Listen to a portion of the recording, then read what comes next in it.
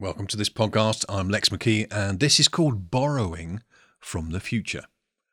I caught myself the other day walking up to the shop. It was a beautiful Saturday morning, and yet I was already feeling low by borrowing from the way I felt about an uncertain future. I wasn't in the present.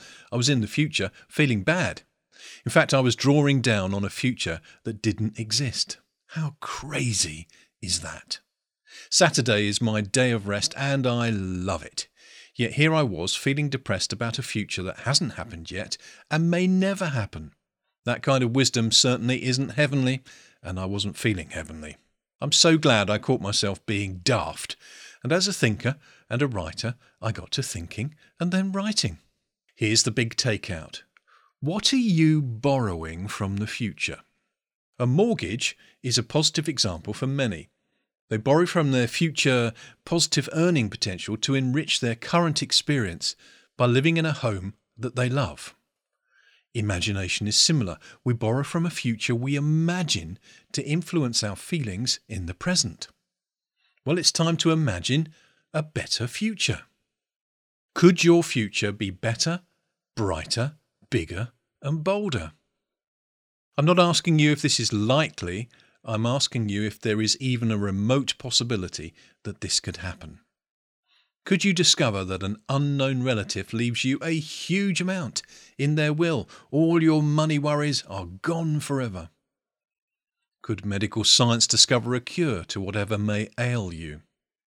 Could you suddenly switch the way you think so that you see opportunities in every adversity rather than adversity in every opportunity?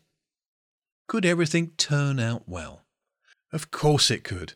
And while there is even the tiniest of possibilities, it is worth giving them your full attention, your full, undivided attention.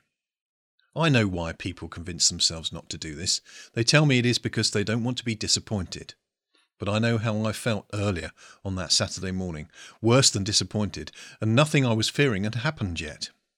Why not rather choose to feel good? It's far more productive. You might say to me, Lex, I can't just switch on feeling better, and you are absolutely 100% correct. But you can choose what you give attention to. After I wrote that line, you can choose what you give attention to, and then sat down and finished the blog, I sat down again and I wrote out 100 credible ways my life could get better. These are believable ways. Some of the things were huge and some of the things were tiny. Wherever possible, I focused on ones that at least I had influence over, if not complete control. When you're in the hands of other people, that's a little bit more difficult. So I chose things that I could influence or control. And I'm going to ask you to join me in that exercise to imagineer a better, brighter, bolder, bigger future. It took a lot of work, but it turned my thinking around, it turned my attention around, and my feelings followed my attention. If we do this, then maybe we can borrow feeling better from our better future. And possibly we can borrow feeling brighter from our brighter future. Certainly we can borrow feeling more courageous from our bolder future vision.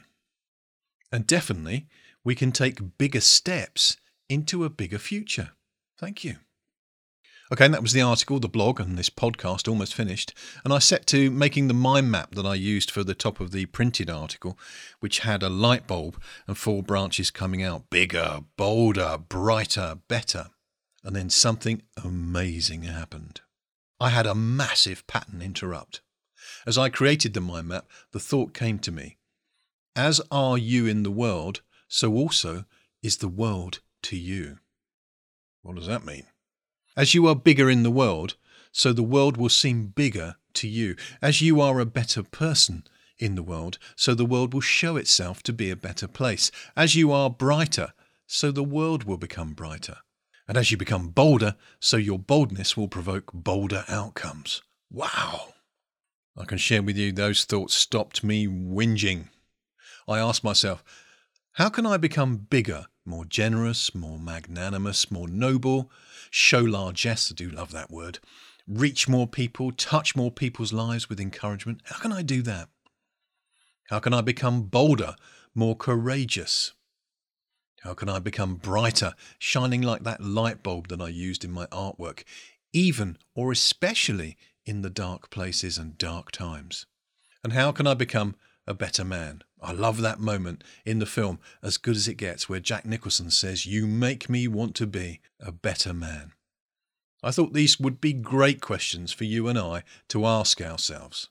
So there's our great noble call to action. Let's think about being better, being brighter, being bolder, being bigger, playing bigger on the world stage.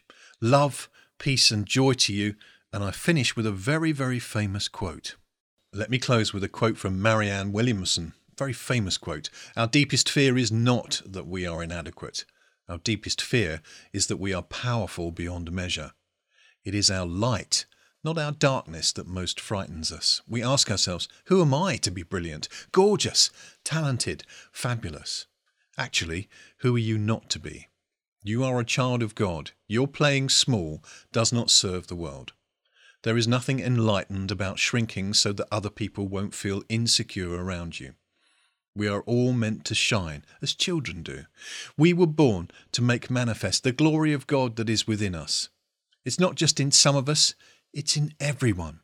And as we let our own light shine, we unconsciously give the other people permission to do the same.